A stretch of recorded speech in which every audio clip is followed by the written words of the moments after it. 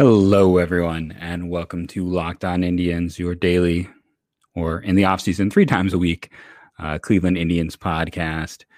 I was all set to, if you listen to Monday's show, I had already set up to talk about the greatest picks in the fourth round and the less successful picks there, or to dive into my mock draft. For those who are not familiar with me, my name is Jeff Ellis. Before working in Locked On, I was the lead MLB draft and prospect expert at 24/7 Sports for 3 years and for Scout before that. Been on your drive time radio at some point the week before the MLB draft in pretty much every market in this country, I think, except Cleveland, in a kind of funny turn. But that is my passion, even more so than sometimes the Major League Baseball. College baseball starts on the 17th, top of my head, I want to say. I have the entire mock laid out. I just have not published it yet. But I thought instead, I'll save that for Friday's show, and we'll discuss those players. If you did miss Monday's show, the fourth round greatly amuses me still because in all the years of the fourth round, the Indians somehow drafted 2 Jeff Bakers. One they failed to sign, but you just don't see a team drafting the same name in the same round that often. They also drafted Jeff Brom, so I dubbed the fourth round the round of Jeff. And yes, it is that Jeff Brom, who is the Purdue coach, who played exactly 2 seasons in the Indians minors. But what stopped me from doing that or discussing my mock, it was I got a survey. I don't know if anyone else got this, but I thought we could take some time on the show. And the fan feedback survey that came out today, we want your input. As part of our multi-phase process of selecting a new team name, we would like your feedback about our brand and our team. Please take a few minutes to help us in our process by completing this brief survey. So I've opened it up and let's dive in. Let's see what this looks like. What was your initial reaction when you heard about the team's decision to move forward with its name change? And then it's your very typical, like, fully support, somewhat neutral. It's probably best if I don't say, if I stay more to neutral, but I fully support that decision. And I've said that on the show. Any other thoughts I might have? I'm just going to say that long overdue. To me, one of the most cringeworthy Indians fans experiences is seeing people in red face like that. That reason alone is a reason to change the mascot, so we don't have to deal with that. Going to a playoff game and seeing that just, oof. I mean, it's ugly. Like, I don't think there's any other way. Even if you're someone who defends, like I said, it's part of your childhood. As I talked about on the show, I have a Cleveland Indians ornament my grandmother gave me that I'm never going to get rid of because my grandmother gave it to me, and that holds sentimental value. I may not put it up, but I still have it there. I think no matter how you feel, red face is the wrong way to go. Then they want, so this is interesting. 3 sports teams you think have a good name. I don't. I do like the new Seattle Krakens. I thought their stuff looked really good, even though that team doesn't technically exist yet. San Jose, going hockey heavy, and sea heavy. So no, I'm not going to put the San Jose Sharks. I went with one hockey. Let's think in the NFL. Who is someone that I liked that is original? Because I think that's always the thing. There's so many things that are unoriginal across leagues. So I'm struggling. The NBA, Supersonics. Let's just give Seattle all the love, apparently. I know, again, and teams that don't exist. Oh, I have to include 3 teams I like. NFL or another MLB team that I've always enjoyed them. I maybe it's because I live in Milwaukee, but I've always appreciated the Brewers. It's something that's local and, supportive. As you consider your ideal new name for the franchise, what are the most important attributes that a new name should convey? Strong, loyal, industrial, friendly, uniting, fierce. I'm sorry, I shouldn't be laughing, but this is exactly what I expected in a way. And it's resilient, inclusive, hardworking. I think uniting and loyal are the ones. Other, please specify none of these.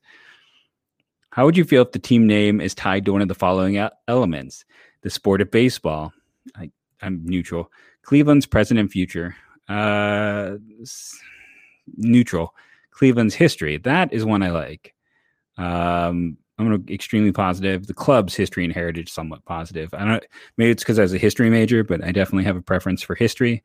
Which of these elements should the team consider keeping with the new name? Navy road jerseys. I don't care. Color scheme: red, midnight, navy, white. Consider keeping. Let's keep something intact. Gray road jerseys. Take it or leave it. Block Cleveland. I don't like that. Consider scrapping it. Just like Block C, I don't like. Consider scrapping.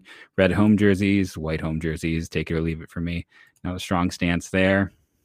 When it comes to your support of the team on the field, how important is the team name? Slightly important. I'm not going to say not at all important because they somehow found a way to get a even more offensive name, then I would be less likely to support them. They want to know my age and my gender. Do I have children under the age of 18? Wow, this is getting personal. I'm just going to prefer not to say. I don't really feel like I need to tell the Indians about my household. All the tickets that I bought. Think about all of the Cleveland Indian tickets you bought during the 2019 season for yourself or others. In total, how many tickets did you buy? I left the state of Ohio in 2019, so I actually did not buy any tickets. That is when I moved out, finished up my school year, and came to Wisconsin to live. So might be a little bit surprising there, but yeah. Please tell us to what extent you agree or disagree with the following statement. This is maybe the most interesting thing here. I consider myself a casual baseball fan. Because that's so. If I strongly disagree, does that mean that I'm a non-casual fan, or does it mean that I don't like baseball? I guess I'm going to have to say strongly disagree because I'm not casual. I host this podcast, which eliminates me from casual on any level. I mean, we're approaching episode 500. I've been doing this a bit. We are not casual. Which one of the following statements most closely aligns with how your friends, family, and peers would describe you? Indians games are very friendly, family friendly. I love bringing my kids to Progressive Field. I'm a casual fan, but I'm happy to go to a few games. I'm a huge baseball fan and a baseball traditionalist, in quotation marks. When I come to games, I pay careful attention to action on the field. I'm going to see a great baseball game, so I'm willing to spend more for good seats or for a good matchup. I expect good ballpark food, a comfortable seat with a great view, and friendly ushers. You kind of sound like a jerk. Like, I mean, let's get down to it. It's like, hey, I have money to spend, and I'm going to spend my money, but I expect good food and ushers to take care of me. I mean, that comes off. And adding that traditionalist label, like it's almost, you're going to get put on lists if you click on that one. The Indians are going to be like, okay, this is a troublemaker. Don't click that. That's all I'm telling you. Don't click that one. You're going to get put on a list somewhere if you click on the baseball traditionalist. I only come to a few games each summer, but when I do, give me cheap tickets, affordable beer and hot dogs, easy parking, quick lines, and I'm happy. I just want a team that wins and an organization that's committed to winning as I am. I'm an Indians fan, but games are expensive and crowded. I'd rather watch on TV or listen on the radio. Indians games are the place to be in Cleveland. I want space around the ballpark where I can hang out with friends, but still connected to the action. I want a good bang for my buck. I'm going to say only a few games each summer. While I am a huge fan, I do like to watch things at home. But I'm definitely the one who gets the cheap tickets, goes and stands out there in the outfield and does that package. You got to save money some ways. And if you can go to the games cheaper, that's me. And again, you don't want to put the huge Indians fan traditionalist because that whole thing is written to put you on a list somewhere. Now we'd like to know how important the following traits are when you consider attending a Cleveland game. Provide ways for families with children of all ages to have fun at the ballpark. I mean, if you've listened, and I'm saying I mean way too much on this podcast tonight. If you've listened to this podcast, I've been very adamant that I hate what Major League Baseball is doing to minor league baseball. And frankly, if you have a young child, do not take them to a major league game. Don't. It's not worth the money. It's not worth the hassle and the cost. Take them to a minor league game, especially if you're in the Northeast. Like Akron is a perfect place to take them. I would never advise anyone to take their kids to a major league game. kids get bored. Baseball, especially with younger children, is not something that they can engage in for long periods of time for the most part. I mean, maybe you have a kid who can, but the minors just always make more sense. You get better seats, you get closer to the action, there's more going on. Through the years, I'm an educator. That is my day job. My first few jobs out of college were specifically working with children with autism. And people knew that I knew sports, and they'd say, well, what's the best sport to take my child to? And I'd always say, minor league baseball. It's cheap. If after 2 innings it's not working out, you can leave and not feel bad about it. So at the cost of Major League Baseball and the sheer number of people there and all the other factors, unless your kid really wants to go, don't drag him to a Major League Baseball game. I'm going to say not very important. That's my soapbox. I'm getting off of it. Has lots of convenient, easy in, easy out parking. Actually, that is important. I'm a nervous parker. I like to just be able to know I'm going to have a spot and not have to deal with it. I had a buddy, and we'd go up to games all the time when I still lived in Ohio. And he was a bit of a gambler. So we would go and he would play poker for a few hours to get free parking. That's I remember. That's my last few trips, was driving up with him, hanging out and just, watching him play to get the free park. Well, it was his fun enjoyment as well, but that's what sticks to me in terms of parking. It's one of those things where I just, having lived in New York City as well for about 6 years, easy parking is always something I can appreciate. Has value-based promotions like student ID night or dollar hot dog night. I've never, cheap hot dogs doesn't get me to a baseball game. Good promotions do. Like if they're giving away a shirt or a bobblehead that I like, that's what gets me there.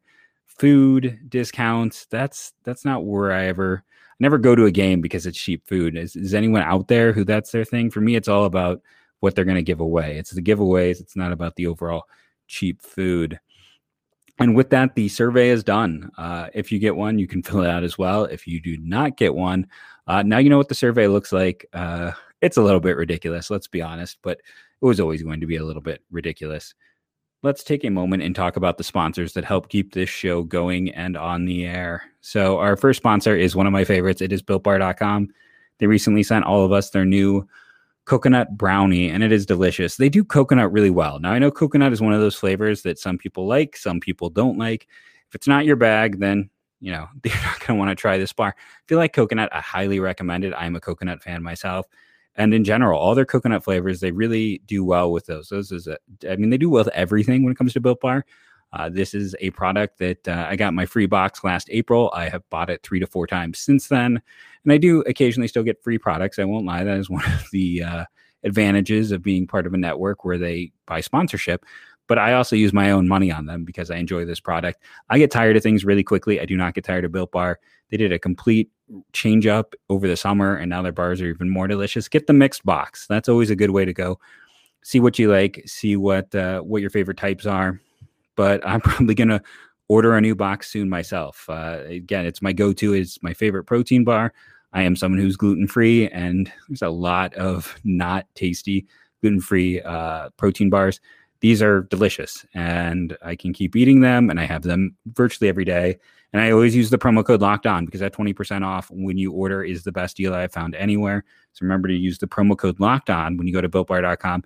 You're going to want to go there because it's just a fantastic product. It's a product I use. It's a product I use my own money on. BuiltBar.com. Use the promo code Locked On. And Rock Auto is our other sponsor. Now, I know nothing about cars. I did not get a license until I was in my 20s. It is not something that I was ever very big on. But I say that to say I find the Rock Auto site very easy to navigate, very easy to look through and find a part or piece for my car. And when something goes wrong, it is nice to have Rock Auto in your back pocket to be like, okay, so you want to charge me this much to get this fixed, but I can see it costs this much here. I need to go to another dealership. And if you have the skills to fix the part on your car, Rock Auto is going to save you money. It is a one central location, American-owned, family-owned company that they save the money, cut down the overhead, pass the savings on to the consumer. It's great to advocate for yourself in all facets of life, but with Rock Auto, it gives you that ability to advocate for yourself when it comes to a car, which is often the one place where many people don't have that knowledge to be able to self-advocate. So rockauto.com, when you go there and you buy something in the How'd You Hear About Us box, Locked On MLB, Locked On Indians, some form of Locked On, so they know their sponsorship dollars were well spent. rockauto.com, they give you the power to know, which with cars is something I never had before. And February is Black History Month, and the Locked On Podcast Network is honoring the challenges and success of Black men and women in sports with a new series called Locked On Presents More Than the Game. This week, Candace Cooper of Locked On Tar Heels and Erica of Locked On Women's Basketball discuss the opportunities and challenges that come with being a Black woman in sports. Subscribe to Locked On Presents podcast feed on the radio.com app or wherever you get podcasts. So we took the survey. We have some time. Of course, I had closed out all of my fourth round data. I was having some computer problems, and I was trying to clean everything up. I did want to touch on Adam Duvall's signing, because if you were a daily downloader of the podcast, first, thank you. That means a lot to the podcast and is very helpful for the podcast. Remember, we're trying to break into the top 10 MLB podcast on Locked On. It's often the Tigers in that bottom spot. So let's use that competitiveness with Detroit and get Locked On Indians up there. Adam Duvall is going to get $2 million in 2021 with a mutual option for $7 million. Now, $2 million obviously does not seem like much, but the buyout is $3 million. That's a very high buyout. So it is, in a way, deferred money for the Marlins. Like, if he doesn't perform enough to earn $7 million, then they're paying him $5 million for this year with a buyout. You know, it's not that onerous of a deal. Yes, the buyout is very high. More often than not, we see about $1 million in buyout. Was it John Lester, who had like $10 million this past year? You see some that are like that. Really strong season. I mean, he was top 5 in home runs in the National League for a good chunk of last year. It had some down seasons before that. Probably works better as a platoon guy, or honestly as a DH type. Now, he's not going to have that role with the Marlins. He's going to go out, but that Marlins outfield was atrocious last year. It was not Indians level bad, because the Indians were historically bad, but it was not far off that. They went out and they traded and added Starling Marte in a pretty cheap overall deal with the Diamondbacks. And then they've now added Adam Duvall. And it's a huge change for the Marlins as a team who snuck into the playoffs to go out and, on the cheap, address their biggest need. They're going to be an interesting team to watch. I do like a lot of players in their minors. Jordan Yamamoto was someone they let go that I was a big fan of. But, Corey Dickerson was someone that I was high on. He was okay last year. Let's just leave it at that. He was okay. But now you have an outfield with Dickerson and Duvall and Marte, old friend alert, Jesus Aguilar at first base. I've always been a Brian Anderson fan, tried to work some trades for him over the years. Miguel Rojas. I'm very curious to see if last year was a fluke or if this guy is legitimately breaking out at shortstop. It's a fun team. It's an interesting team. The pitching really exploded last year in a good way. Everyone talks about what Sixto Sanchez managed to do when he was called up, but Elisnar, again, I'm the world's worst pronunciator, Hernandez, Pablo Lopez, Sandy Alcantara, all interesting arms who could perform for them. I was never the biggest Alcantara fan, I have to be honest, because I don't love guys with high walk rate. So we'll see if he can keep that up. I see they're projecting Trevor Rogers as a 5th starter. That's kind of crazy to me, because Rogers was a high school kid in 2017. And I guess he did get 28 innings with them last year. Trevor Rogers was an odd case. I want to say like New Mexico or something like that. I could totally be wrong this top of my head, but he was old as a high school senior. Like, he was going to turn 19 before that season was, or maybe almost, no, he was 19. He was going to turn 20 before there were high school juniors who were like less than a year older than him, had arm injuries, left-hander, big stuff, ended up going 13th overall. Odd for me to just see him as a fifth starter. I guess, it was 4 years ago that he was drafted, but still. And if you're out there and you're saying enough with the Marlins talk, that's fair. let's talk Indians a bit. As we talked about Tuesday, the team is what it is. I don't see too many more additions. I don't see them going out even and adding more non-roster invitees. What they have in place is likely what they will have in place when, players are already getting down there. Let's be honest. They know what they're going to have, and they're not going to want to expose themselves with too many players in camp. It's the virus is still not, it's still what it is. I'm still wearing a mask all day as I teach. So obviously we're in a situation where, they're very selective with their non-roster invitees and with the players they're bringing in, because there is always, as you bring in more people, there is a minor degree of risk. I am curious to see if he stays unsigned, if they bring Naquin into camp or not. He is the one guy kind of out there I could still see brought in because of knowledge and familiarity. Again, I thought Bryan Shaw would be back a year ago. He's instead back now. Heath Hembree was the most interesting of that group, and I stand. He's the one to check out and to consider. Boston's pitching development and overall approach to pitching has been a little lackluster. So he's someone who could, he came to Cleveland specifically because he knew that Cleveland is at the top of the charts when it comes to analytics and advanced thought. And, he's in his early 30s. There's a chance that he could make the Indians. They gave him a high option if he makes the team to make over $1 million. So obviously they think there's that potential there. And again, if you listen to some of the shows earlier in the year, someone like Hembree, who has had experience towards the back of the pen, makes sense as a closer because, now hear me out. I know if you're just watching the video, you're like, what? Karinchak should close. And Karinchak was great. But the reason that you don't necessarily put your top reliever at the back end is the same way when Andrew Miller was peak. You want someone who you can put in the high leverage situation.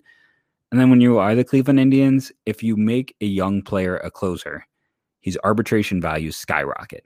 Now, the Indians are trying to keep costs down as much as possible. That's why we're seeing, that's why Andres Gimenez, who has no reason to start the season in AAA, will start the season in AAA. He was a league average bat as a 22-year-old. He's fine. He is ready to go. But he's not going to start the year in the majors because they want to manipulate service time, get another year of team control. Also, keep him further away from getting to arbitration in general, which causes prices on these players and overall cost to go up. When you take a young player and make them the closer and they start racking up saves, that's one of the biggest tools in terms of arbitration and argument of value. So the Indians probably want to keep Karinchak far away from the closer role just to keep their overall costs down. I advocated earlier signing a reliever to be a closer. Doesn't have to be someone who's spectacular, but someone who can get the job done, because that's going to keep down your overall prices. Because again, saves equals higher arbitration costs. That's just the way it works. And, we'll see how that pen shakes out. They just keep adding arms to it. And there's a lot of choices. There's a lot of ways to go. They have spent a lot of prospect capital in recent years on potential relief pitchers. And I think one of the things that really stands out just in terms of who this team values, they still haven't brought in a lefty. Now, Oliver Perez could come to camp. He's another one they know. I like Kyle Nelson. I talked with a lot of people who are big fans of his. I rated Karinchak as kind of the high-end reliever in 2019 in the Indian system. But I had Nelson and Sandlin very close. And Sandlin was a high-cost second-round pick. And, Nelson was more of a late into day 3 guy or day 2 guy. So he just developed. And then that's even talking about guys like Robert Broom and Adam Scott, who I am also high on, who I think are future relievers. And that is where the Indians are, where they have that depth. So I am kind of curious to see how it all pans out. But I would take some value from the fact that they're not bringing in lefties. That Tito's going to want a lefty in his pen. He has one option right now, and the front office is not providing any more than that. So obviously they believe in Nelson, and they think he has the stuff to earn that role, at least for now. Again, we could see them bring someone in. There's still time to do that, but it has been interesting seeing them completely askew that position and not bring in anyone in. I have been Jeff Ellis. This has been the Locked On Indians podcast. Remember to download daily. That's a big thing for the show. Tell a friend, rate and review. All of those things are very helpful. Let's get past the Tigers in terms of the Locked On podcast rankings. Tune into Friday's show. I will finally, no matter what, we are going mock draft on Friday's show. Unfortunately, if you caught the mock draft show earlier in the year, which was also, I believe, on WKYC Cleveland, Khalil Watson was who I mocked to the Indians. He's not going to be there anymore. I was a fan of his, and I always tend to mock people I like to the Indians because they are a team I like. Now, he also made sense as a shortstop with a very high ceiling. This team loves to collect shortstops. Watson could go as high as 4 to the Red Sox right now. And that's not inside intel. That's just because there is no inside intel right now. Let's be honest. That's just tendency data. And knowing that Bloom came from Tampa, and Tampa's all about sealing arms and up the middle prep players, much like the Indians. So Watson, I would not be shocked while I had him to the Indians if he is a top 5 pick. A new name to the Indians, someone who's not even in the last mock draft, will appear on the pick this time. So make sure to turn into Friday's show, learn a little bit about draft prospects. College baseball is less than 2 weeks away, so I'm going to be watching games right out of the drop with that. Again, I've been Jeff Ellis. You can find me on Twitter at JeffMLBDraft. And for the next year at least, go Tribe.